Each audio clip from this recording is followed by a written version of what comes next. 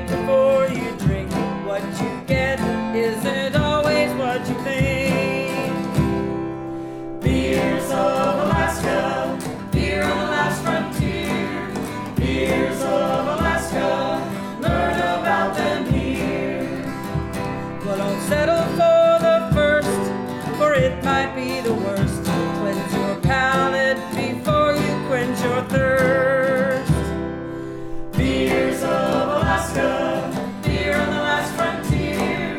Beers of Alaska, learn about them here. Beers of Alaska, beer on the last frontier.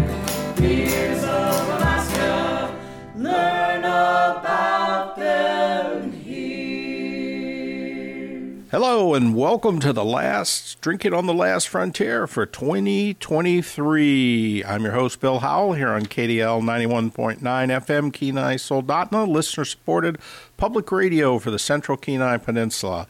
As always, thanks to Recess Duty for playing us in with our theme song.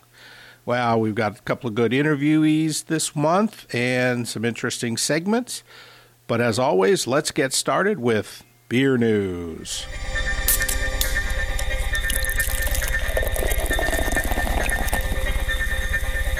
Susitna Brewing has signed on with distributors Specialty Imports. Specialty will be handling the sales, transportation, and logistics of distributing Susitna beer across Alaska.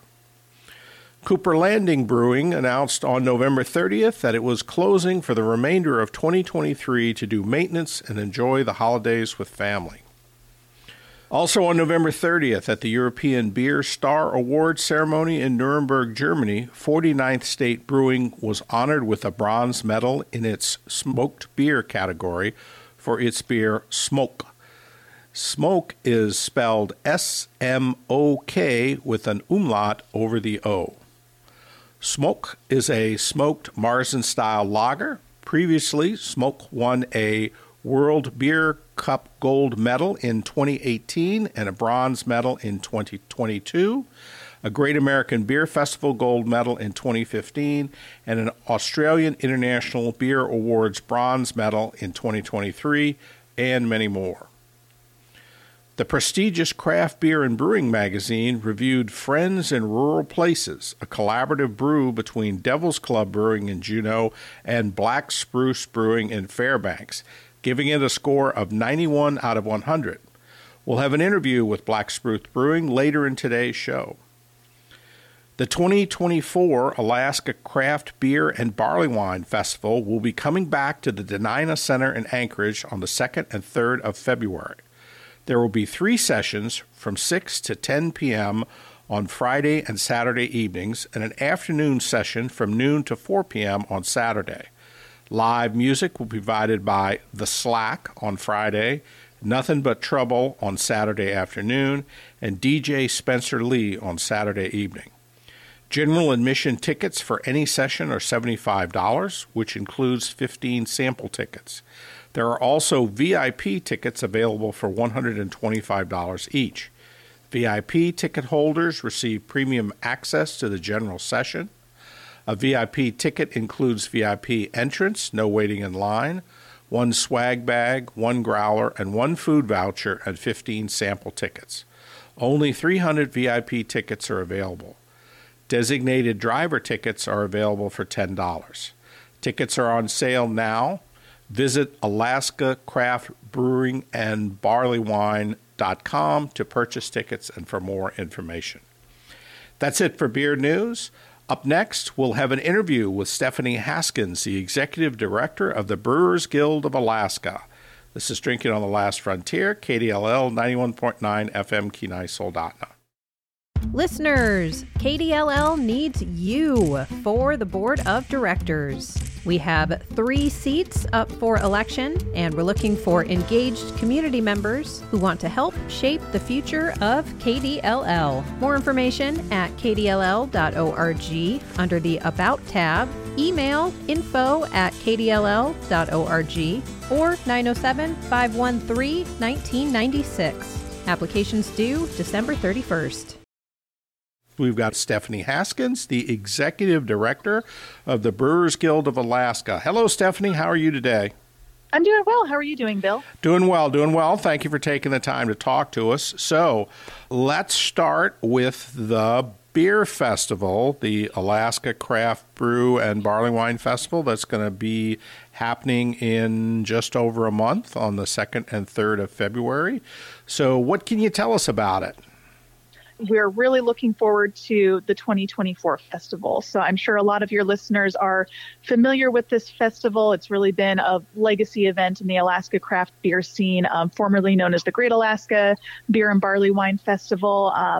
The 2024 Alaska Craft Brew and Barley Wine Festival is going to be held in Anchorage at the Denina Convention Center on Friday, February 2nd and Saturday, February 3rd. There will be a total of 3 sessions, one on Friday evening, one Saturday afternoon, one on Saturday evening.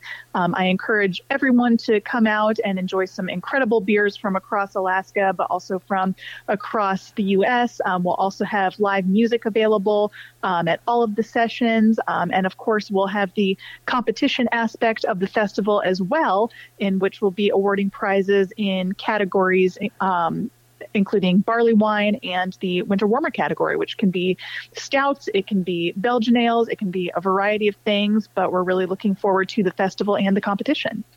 Yes, I go every year. It's always a great time. Any new attendees this year? Not that I know of, but I know that folks that are fans of Alaska craft beer are going to be thrilled to see breweries from across the state be featured at this event.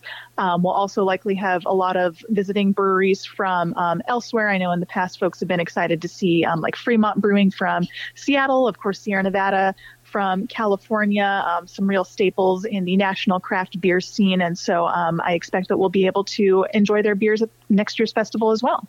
Great. So let's shift gears now and talk about the Guild. I know this is probably a very exciting time because we are only a few days away for the long-awaited implementation of the new rules for alcohol sales and stuff in Alaska. So can you give folks a little overview about maybe what to expect and what some of the highlights are going to be? Yeah, absolutely. So I know a lot of folks probably heard about this in the news when this law was passed and signed, which was a good while ago, like a year and a half ago. And so it's just going to be coming into effect on January 1st, 2024. A lot of entities, including the Brewers Guild of Alaska, were involved in getting this new law together and getting it across the finish line. The whole thing took about a decade or so to get together and was a complete rewrite of all of Alaska's liquor laws, which was really badly needed. It had been decades since those had been dramatically updated. And so this is going to do a lot to regulate alcohol sales in Alaska as a whole. And there are going to be some very specific changes that will affect Alaska's craft breweries as well. The ones that I know have gotten the most attention and a lot of folks are probably the most excited about are the changes that affect the time that tap rooms can be open. So right now, if you've gone to a tap room just about anywhere in Alaska, and anyone who has a brewery manufacturing license, which is kind of your standard license that allows folks to brew beer as well as to sell it out of their own tap room, albeit sell it with some restrictions. So right now, if you go and visit one of our members' tap rooms, then come 8 o'clock, service is done. You can't get another beer after that point, and they're going to start closing up shop for the day. So come January 1st, then should anyone want to, then they can stay open until 9 o'clock. So not a dramatic difference, but still an improvement over 8 o'clock, certainly. And especially being here in Alaska, the land of the midnight sun, when we've got folks visiting in the summertime, it's light outside. It's beautiful. People want to hang out on the patio and enjoy a beer for a little while longer. So being able to stay open until 9 o'clock is going to be really helpful to a lot of the breweries around the state, as well as wineries and distilleries. There is a little bit of a catch with that in that folks do need to be off the premise by 9:30. So you will be able to stay and order a beer until 9 o'clock. However, come 9:30, you don't have to go, but you can't stay here. So that's kind of the big change that's getting the most attention. There are going to be some other changes as well as far as how licenses move around and can be purchased by different individuals and entities and trade practice regulations as well. For our tap rooms, which is going to be, most of our small breweries across the state, that being able to stay open until 9 p.m. is the big change that most people are excited about. Well, I'm personally very excited about the ability for tap rooms that serve food to get a restaurant eating place license. It'll be huge, because I know for a lot of folks then, being able to come get a beer is terrific, but it'd be even nicer if you could get a bite to eat as well. Right. And my understanding is it's going to expand their options of what they can serve, because with a restaurant eating place license, they could serve other people's beers or they could serve wine, just like a regular restaurant could. So I'm kind of excited to see that change get implemented. We're also really looking forward to being able to host some live events as well. We'll be able to have up to 4 live events per license per year. And again, that's pretty specific to folks that are doing manufacturing. But I'm sure a lot of folks have noticed that if you go to a tap room anywhere in the state, it might be nice to do a little open mic night or to have, just someone doing some guitar on the weekends or something like that. So that has previously been something that has not been allowed under Alaska's liquor laws, but that will be a change that's coming as well. So 4 isn't a tremendous number. It's certainly better than 0 and a great place to start. So we hope to see some additional changes in the future, but one step at a time. So We're looking forward to some live music, amongst other things, in the new year. Well, while we're on the subject of entertainment, are the rules still as draconian as they were with regards to that, in the sense that people can't sit in the tap room and play solitaire or darts or any of those sorts of things, because that's entertainment and that belongs strictly to the bar owners? Is that still the case? Yeah, so those laws are getting loosened up a little bit as well. So still not going to be able to host pool or dart tournaments or anything like that. But if folks want to come into the tap room and play chess, we don't need to tell them no. Okay. Well, that's good to hear.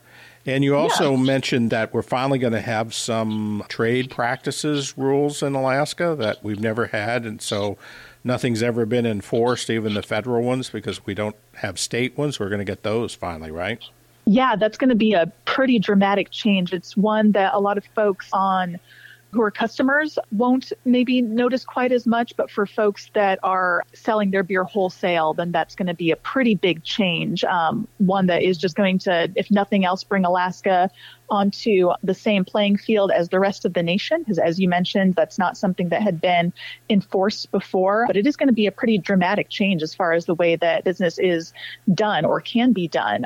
It's going to really have a strong effect, I think, on smaller manufacturers as well, because if you don't have a huge marketing budget, then you're probably not going to be able to compete with larger entities and the money that they're going to be able to spend to incentivize salespeople or get different displays out on the floor. So it is going to go a long ways towards making it, like I said, a more even playing field for more folks, especially smaller manufacturers.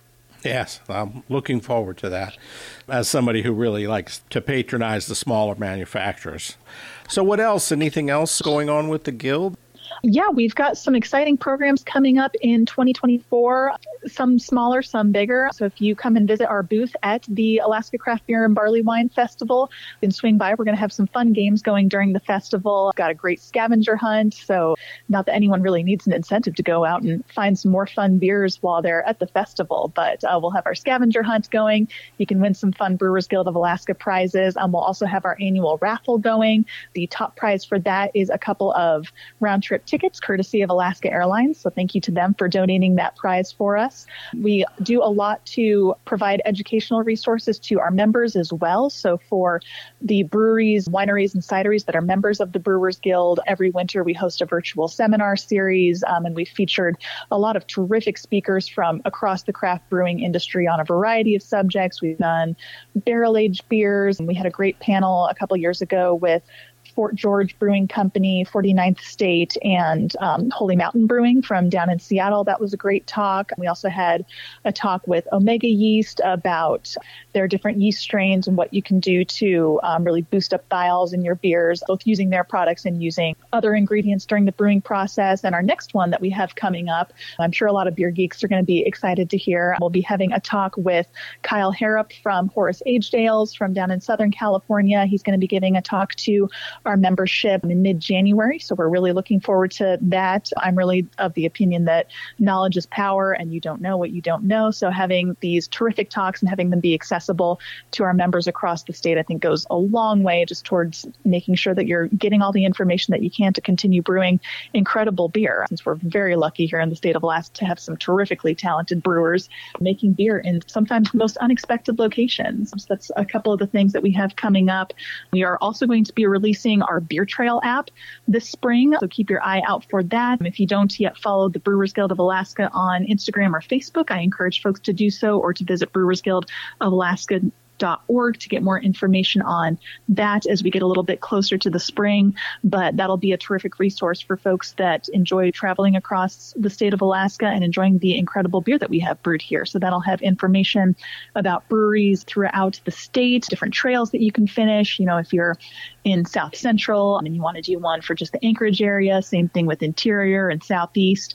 We'll have some fun programs available through that. So keep your eye out for our new Beer Trail app. I look forward to seeing it. Stephanie, thank you so much for taking the time to talk to us today. Really appreciate it. Look forward to seeing you at the Beer Festival in February. Yeah, thanks so much, Bill. Thank you for having me. This is KDLL 91.9 FM Kenai Soldotna. We'll be right back with our next segment.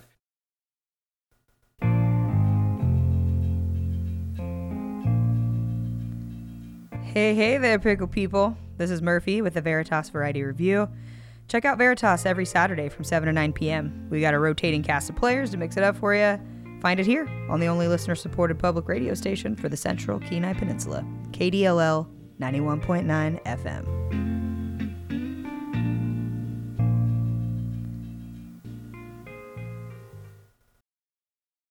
Given that the beer festival season is upon us, I thought it might be a good time to revisit the question of what makes the perfect beer festival.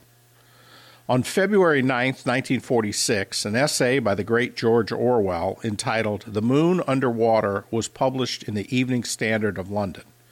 Orwell is better known today for his classic dystopian novel 1984 and his satire Animal Farm, but he was also an accomplished essayist, and this particular essay provided a detailed description of his favorite London pub named The Moon Under Water. He proceeds to list the attributes which make it the perfect pub. Here's a short excerpt. In The Moon Under Water, it's always quiet enough to talk. The house possesses neither a radio nor a piano, and even on Christmas Eve and such occasions, the singing that happens is of a decorous kind. The barmaids know most of their customers by name and take a personal interest in everyone.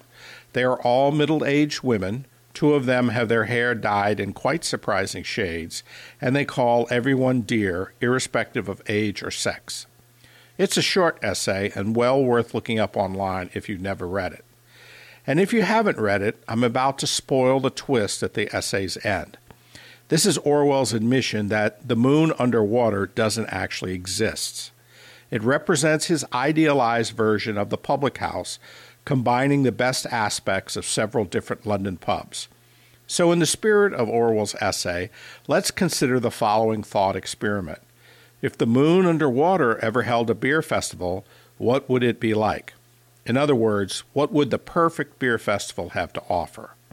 First and foremost, there would have to be great beers on offer. It's a beer festival after all. This ideal festival would offer beers not readily available, either because they come from breweries whose beers aren't normally distributed in the area where the festival is located, or because the beers are limited releases that are typically only available at the brewery itself, or, best of all, beers that were brewed especially for this particular festival. Given the size of Alaska and the remoteness of some of our breweries, being able to sample the beers from multiple breweries in a single location can be a powerful attraction, especially if the beer lists include offerings from towns like Kodiak Island, Homer, Gakona, or Haines, breweries whose beers seldom travel beyond their local markets. Second, the festival goers would have to be there for the right reasons. By that, I mean to enjoy and experience the beer, not just to get drunk. This can be a problem with some of the bigger festivals out there. Festivals should be cheerful and pleasant events without a lot of heavily intoxicated individuals wandering around and causing disruptions.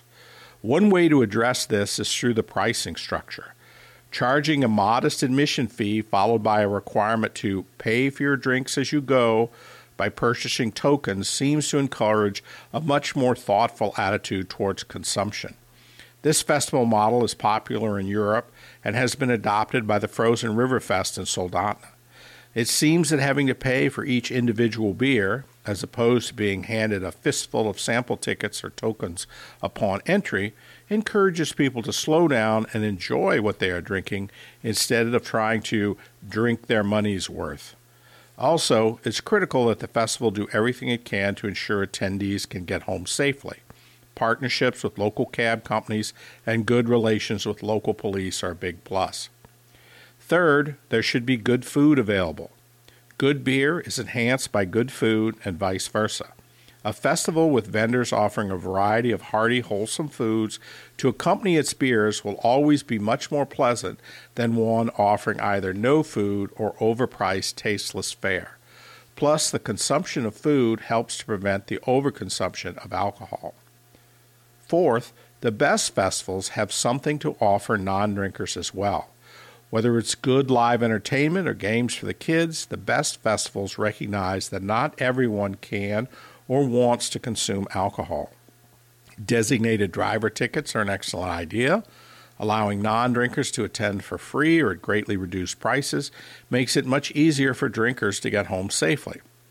And if the festival is doing a good job with priority number 2, there should be no problem with having children in attendance, which also enhances the social aspect of the event.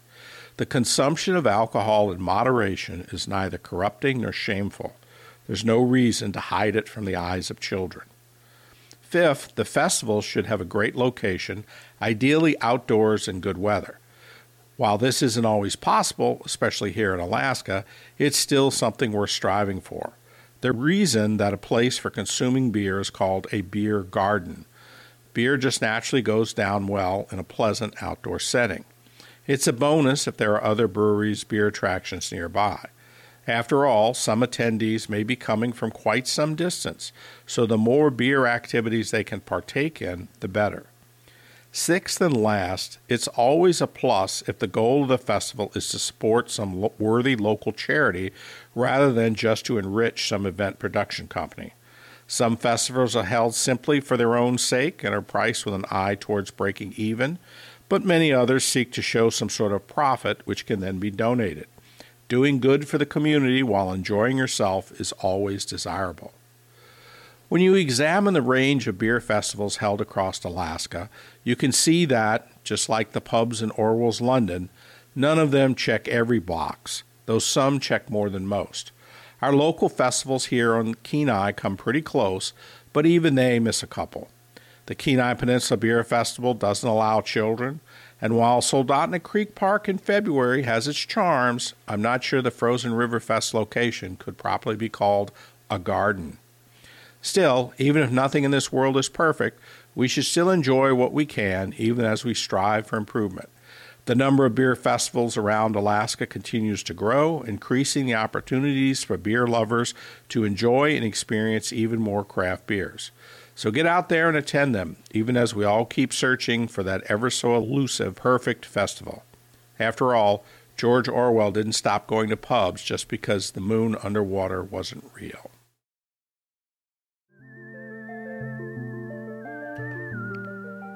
Don't forget to tune in on Sunday nights from 7 to 9 p.m. right here on KDLL 91.9 FM to catch the show Pickled Beats, where I, your host, Josie Oliva, will be playing you a curated set of music inspired by an obscure subgenre or an oddly specific theme.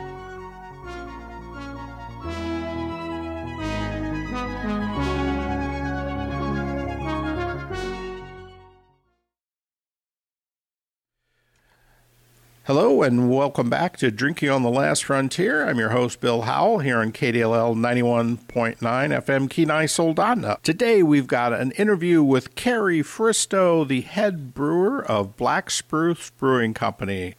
So first thing, congratulations on your review in Craft Beer and Brewing Magazine of your Friends in Rural Places, the collaboration brew you did with Devil's Club. Score of 91, that's pretty good. Yeah, thanks so much. Yeah, that was a super fun one. And I think the first one we did with Devil's Club. So it was cool that after all these years of friendship, it got a little recognition there. It was super cool. Yeah.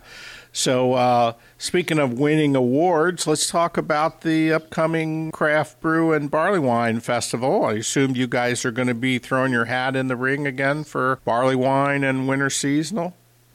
Yeah, we definitely will. We actually just released our 2 barley wines at the tap room for our 5th anniversary celebration last week, and I'm really excited about them. So I'm looking forward to tasting them in January or February at the festival, but why don't you give us a little thumbnail sketch of each of them? Yeah, so we do 2 different variants every year. And this year was the first time we actually did a blend of 2 different batches. And the main component, about 2/3 of each of them, is a 12-month-old batch. One of those we aged in Heaven Hill rye whiskey barrels. And then the other one is in Willet bourbon barrels. And we blended in a small portion, about 1/3 of a 7-month-old Knob Creek bourbon batch that we'd aged. Okay. And they're both super tasty, kind of a nice full body. They both have some really good dried fruit notes from the base malt in it, some caramel, some brown sugar, and then kind of where they start to differentiate is that rye, which I'm always a sucker for a good rye whiskey barrel aged beer, whether it's a stout or a barley wine. You get those really nice kind of spicy notes, kind of tempers the sweetness a little bit. And then with the Willet bourbon, you get kind of more of those classic like vanilla, caramel, oaky flavors to it. You put anything into the winter seasonal category? We're going to enter one of the 2 variants of our long nights, Imperial Stout, both of those barrel aged.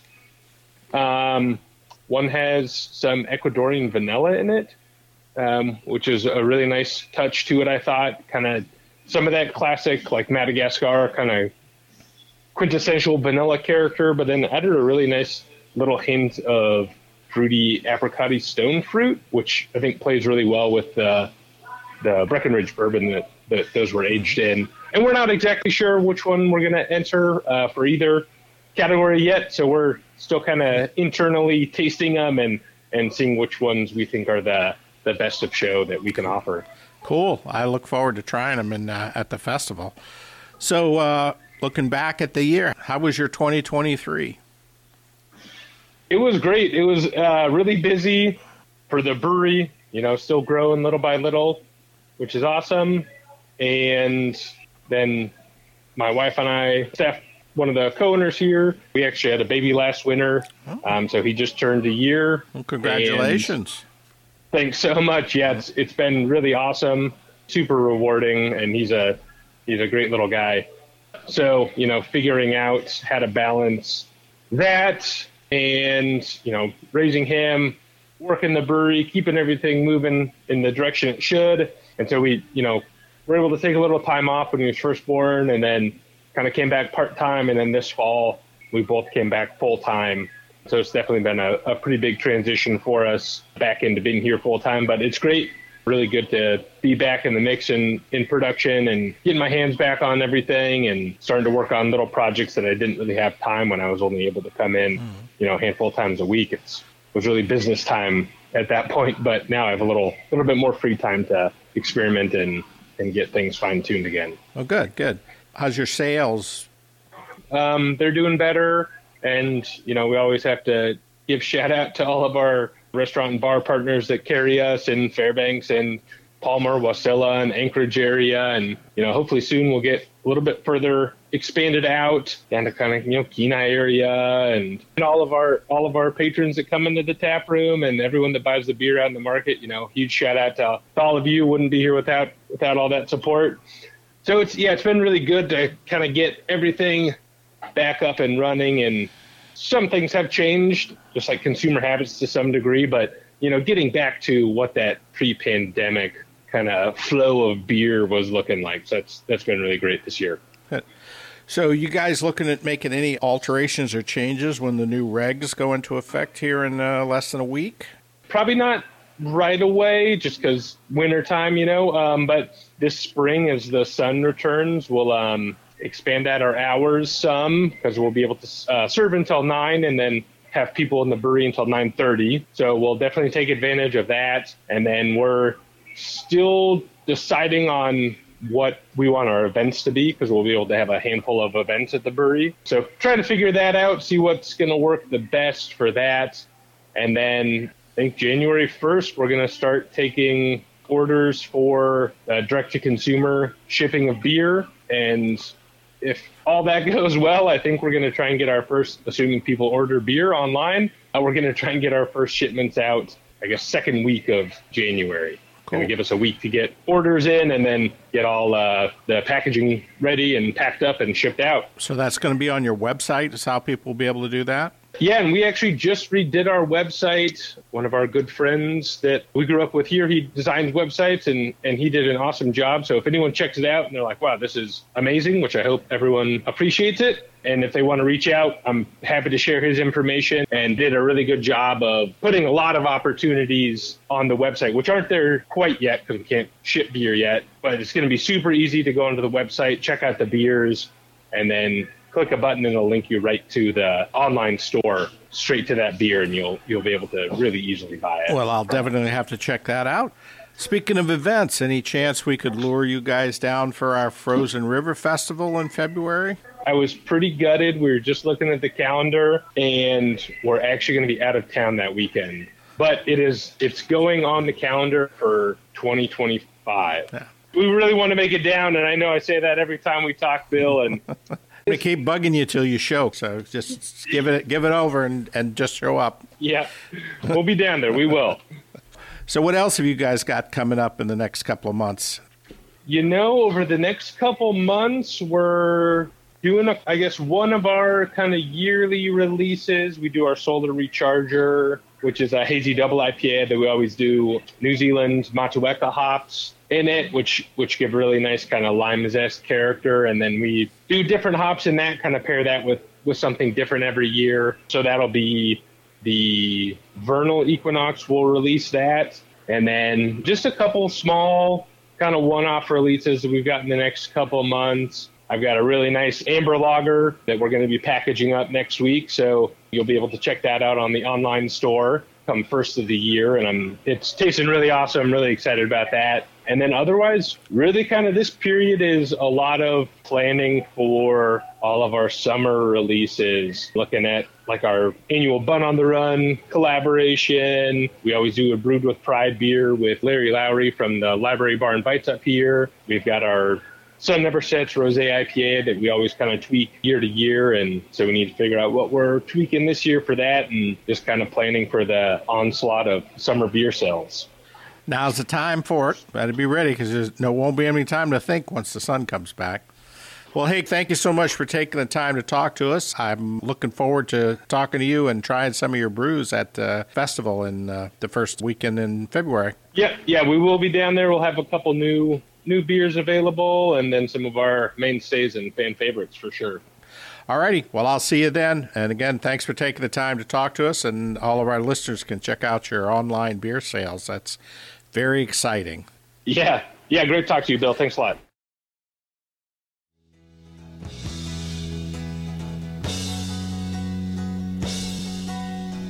Hey, this is Chef Steve from the Blues Cafe. Monday nights, 7 to 9.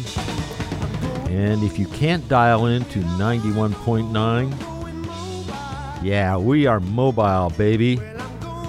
Stream us at kdll.org. Monday nights, 7 to 9. Mobile. Hello, and welcome back to Drinking on the Last Frontier. I'm your host, Bill Howell, here on KDLL 91.9 FM Kenai Soldotna. As you'd expect from someone who does this radio show, I really like craft beer. However, what you may not realize is that I also really like good cheese, and I really, really like enjoying them both together.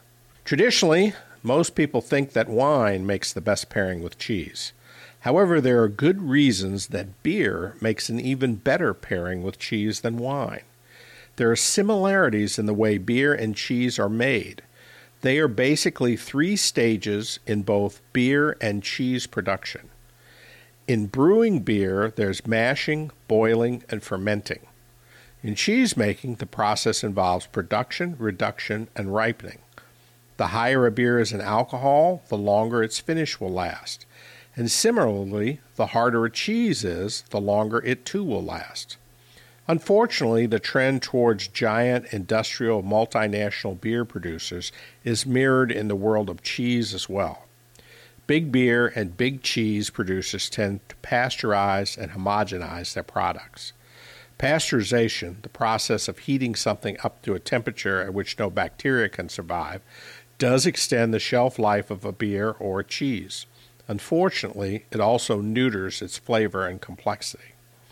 Another advantage that beer has over wine when it comes to pairing with cheese is its carbonation.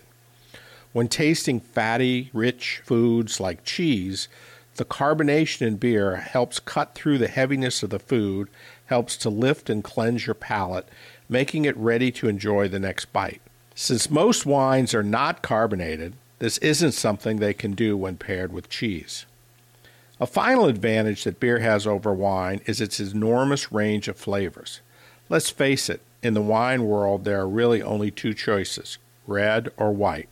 Yes, there are many subtle variations of these 2 categories with sweet and dry versions, but in the end, you're either drinking a white or a red. Beer has many, many more choices, with everything from sour lambics to sweet stouts, fruity wheat beers to dry pilsners, or hoppy IPAs to dark lagers. With so many more flavors to choose from, is it any surprise that it's easier to find a beer that's the perfect match for any given cheese? So now that I've convinced you that beer makes the best pairing for cheese, you're probably wondering how to go about choosing an actual pairing. First off, you want to make sure you're buying quality artisanal cheese, preferably sliced fresh from the block or wheel right in front of you. Here on the peninsula, I'm only aware of one place to shop for really good cheese, Lucy's Market at the Y in Soldotna behind the Walgreens. If you're in Anchorage, I can recommend Formaggio's Artisan Cheese at 3555 Arctic Boulevard. At either, you'll find a nice selection of real artisanal cheese, far superior to anything you'll find sealed in plastic at the supermarket. The second thing to consider is this. Are you starting with the cheese and looking for a beer, or are you starting with a beer and looking for a cheese to pair it with? Either approach is valid, but since this is a beer show, I'm going to assume you already have a beer or beers that you'd really like. Therefore, we'll start with a beer style and look for cheeses to match. Here are my recommendations of cheeses to pair with a few popular craft beer styles. As always, your mileage may vary, so feel free to experiment until you find something you like. First, let's talk porters and stouts. While stylistically very different from each other, both porters and stouts employ generous quantities of dark specialty malts and grains such as roasted barley, black malt, and chocolate and caramel malt to deliver roasted, toasted, and coffee, chocolate notes, and a dry finish.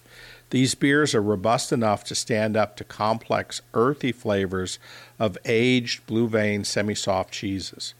The smooth and dry mouthfeel plays wonderfully off the creamy textures of cheeses like Gorgonzola or Rochefort. Next, American Pale Ales and IPAs. These are hop-forward beers that can stand up to a variety of pungent, harder, and crumbly cheeses. Prominent floral, citrus, and pine nose and caramel, toffee, malty body and full, refreshing, bitter finish are common. The aromas will stand up and contrast with the pungency of a smoked Gouda, the bite of a jalapeno cheddar, or the deep earthiness of hardcore blues such as Spanish Cabrales, it's a goat milk blue, or the classic English Stilton, while bringing out the buttery and nutty character in these cheeses. How about the classic German beer styles of Bock, Doppelbock, Marzen, or Oktoberfest? The robust malty character and full nutty sweetness that characterize these beers and their mildly toasted flavors bring out nutty, earthy mushroom notes in aged Gouda or a toasted brioche character and balanced acidity in chunks of Parmigiano Reggiano. Trappist or Abbey-style doubles demand either an aged Gouda or an aged cheddar for pairing. These are semi-soft to hard natural cheeses with varying acidity depending on age. They are pale yellow and slightly sweet and nutty with some buttery rich character. The sweet malty undertones and generous spicy character of the dark Belgian beer adds an extra layer of complexity to the match. Finally, Pilsners, Saisons, and Belgian-style farmhouse ales pair extremely well with chèvre or goat cheese. Classic Pilsner is dry, crisp, and hoppy with a clean bitterness. A cheese with bright acidity and fruity character such as a chèvre is a perfect complement. Lighter bodied but complex and spicy Belgian farmhouse or Saison-style ales with layers of citrus and clove add a unique dimension to soft goat cheese. Of course, I can hardly do justice to such a complex topic in a minutes-long radio segment.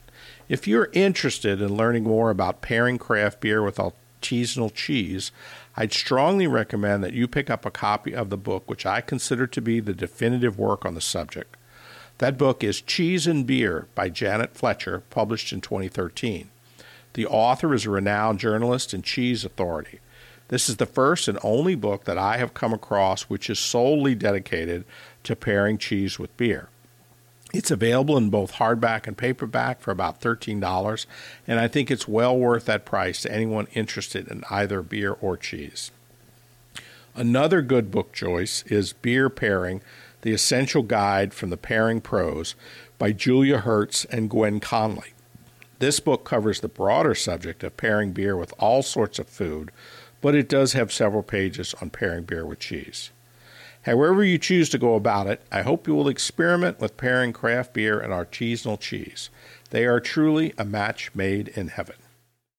It's Pick, Click, Give time for Alaskans. When you file for the Alaska Permanent Fund dividend, you can support your favorite nonprofit organizations. Do you value public radio? Donations help KDLL provide the news, features, and entertainment programming you trust from around the world and right here at home. Apply for your dividend at pfd.alaska.gov by March 31st. And Pick, Click, Give to help your favorite organizations. Thanks.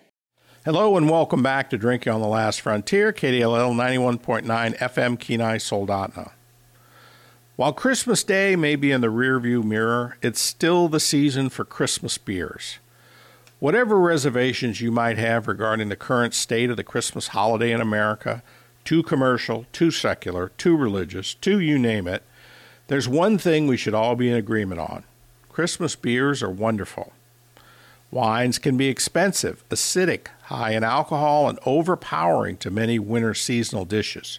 Eggnog is filling and fatty, and cocktails and mixed drinks are often too intoxicating to enjoy throughout an extended evening of socializing and feasting.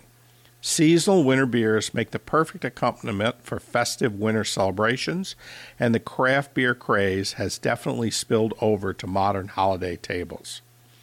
You might think that beer and Christmas don't really go together, but you would be very wrong. In fact, folks were brewing and drinking strong fermented drinks to celebrate the winter solstice long before there even was a Christmas. At Stonehenge and other sites, prehistoric peoples worshipped the sun and must have celebrated the solstice, likely with fermented grain. In Rome, at the time of the birth of Christ, the biggest festival of the year was the Saturnalia, held from 17 to 25 December, a time when masters and slaves exchanged roles, gifts were exchanged, and pretty much everyone got rip-roaring drunk. Sound familiar? The Vikings were no slouches either when it came to celebrating at this time of year. Imagine sitting in your dark and smoky Viking longhouse, wondering if this might be the year when spring wouldn't come, heralding Ragnarok and the end of all things. How happy would you be when the days finally stopped getting shorter and started getting longer again? Wouldn't you want to crack open a nice strong ale and celebrate? As Alaskans, we should sympathize. By 800 AD, Norwegian farmers were required by law to brew a strong Yule beer using a weight of grain equal to the weight of said farmer and his wife. Since this was before hops were used in brewing, these ales would have been flavored with berries, herbs, and spices. Of course, Christmas brews weren't always popular everywhere.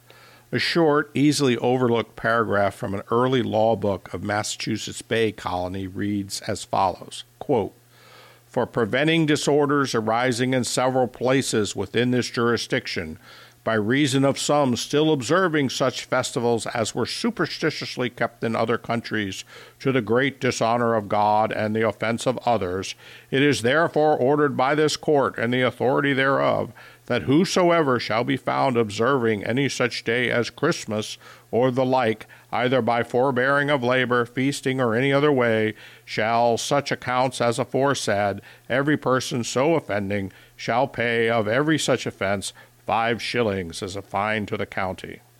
Yes, you heard that right. In 1659, the Puritan government of the Massachusetts Bay Colony actually banned Christmas celebrations.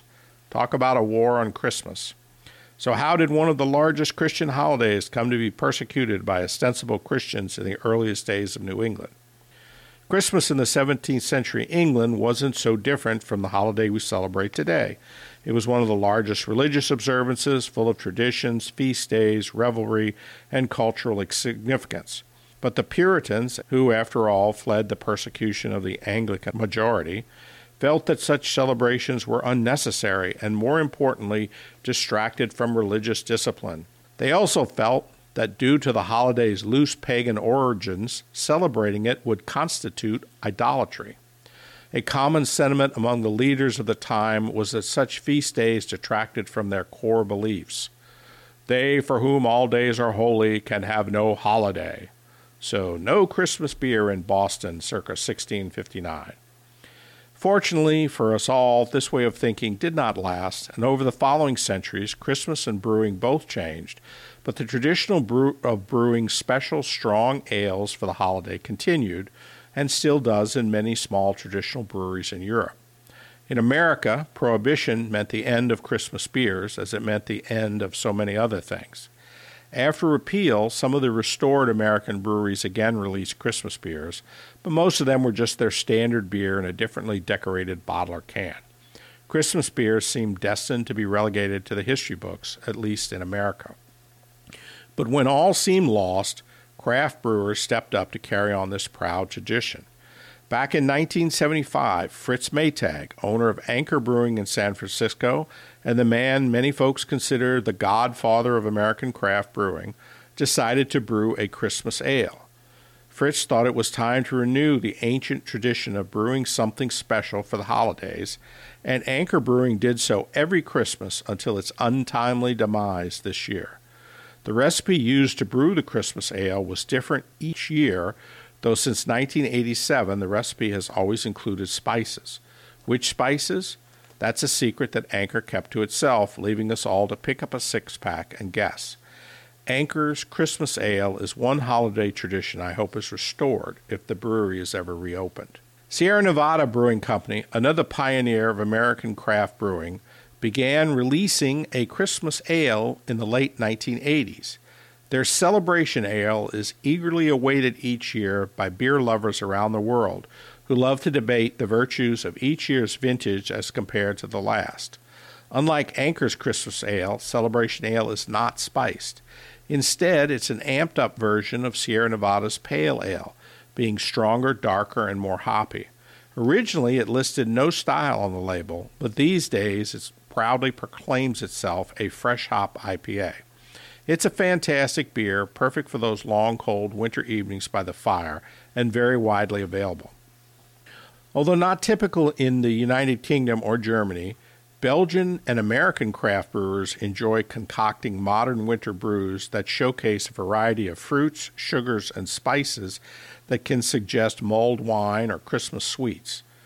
The Beer Judge Certification Program's style guidelines describe winter seasonal beers as stronger, darker, spiced beers that often have a rich body and warming finish, suggesting a good accompaniment for the cold winter season.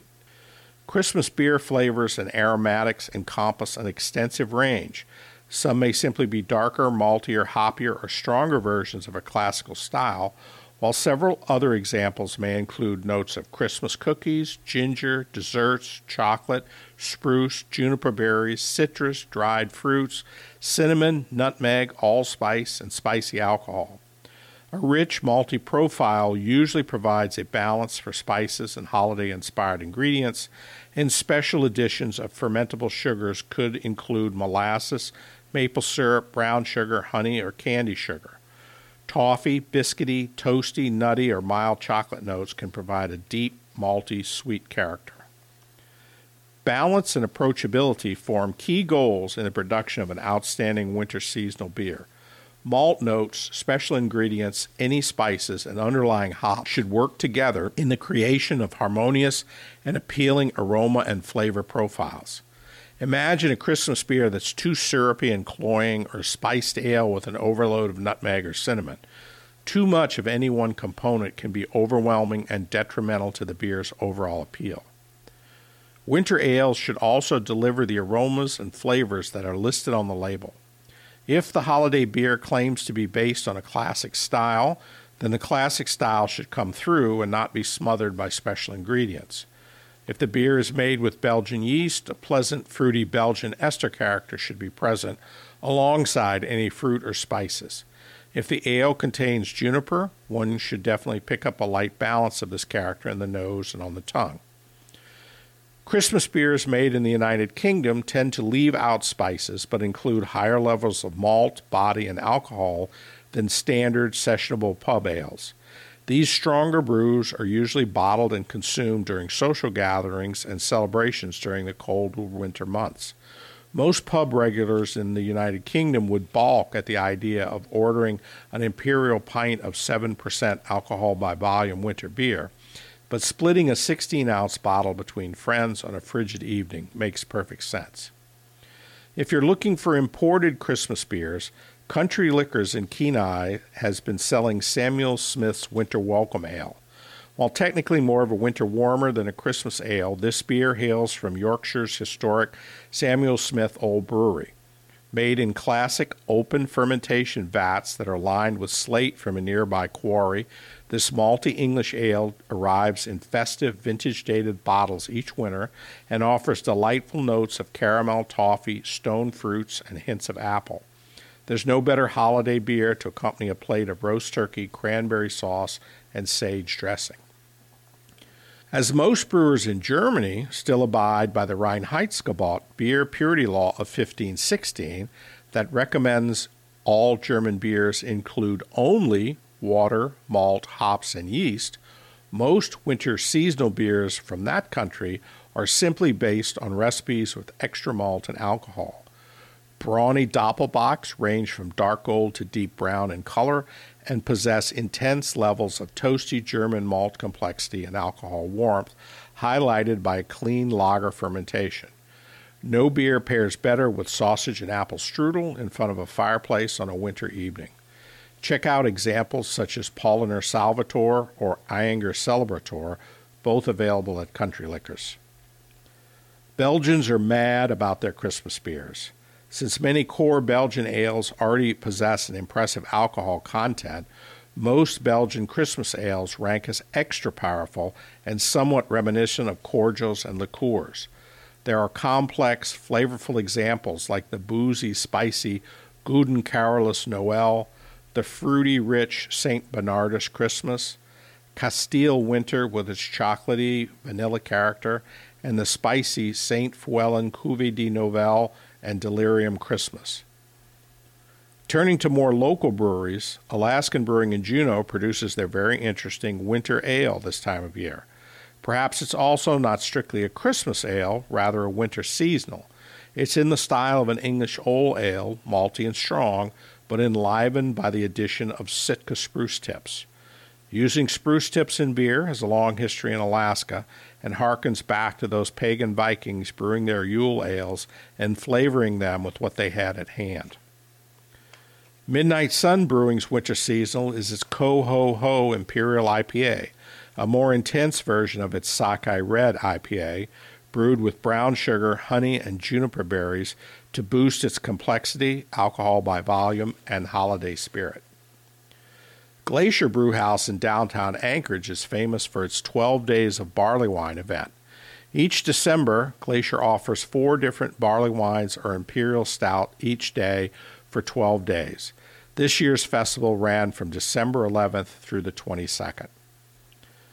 Other breweries around the state typically choose the holiday season to release their boldest and strongest beers, like barrel-aged stouts and barley wines. But whatever you choose to drink during the holiday, do it responsibly and enjoy the time with family and friends. Well, that's it for this month's Drinking on the Last Frontier. This month's closing quote is from the great Edgar Allan Poe, who wrote the following: "Fill with mingled cream and amber, I will drain that glass again. Such hilarious visions clamber through the chamber of my brain. Quaintest thoughts, queerest fancies, come to life and fade away. What care I how time advances? I am drinking ale today." May each and every one of you have a happy and healthy 2024. Until next time and next year, cheers.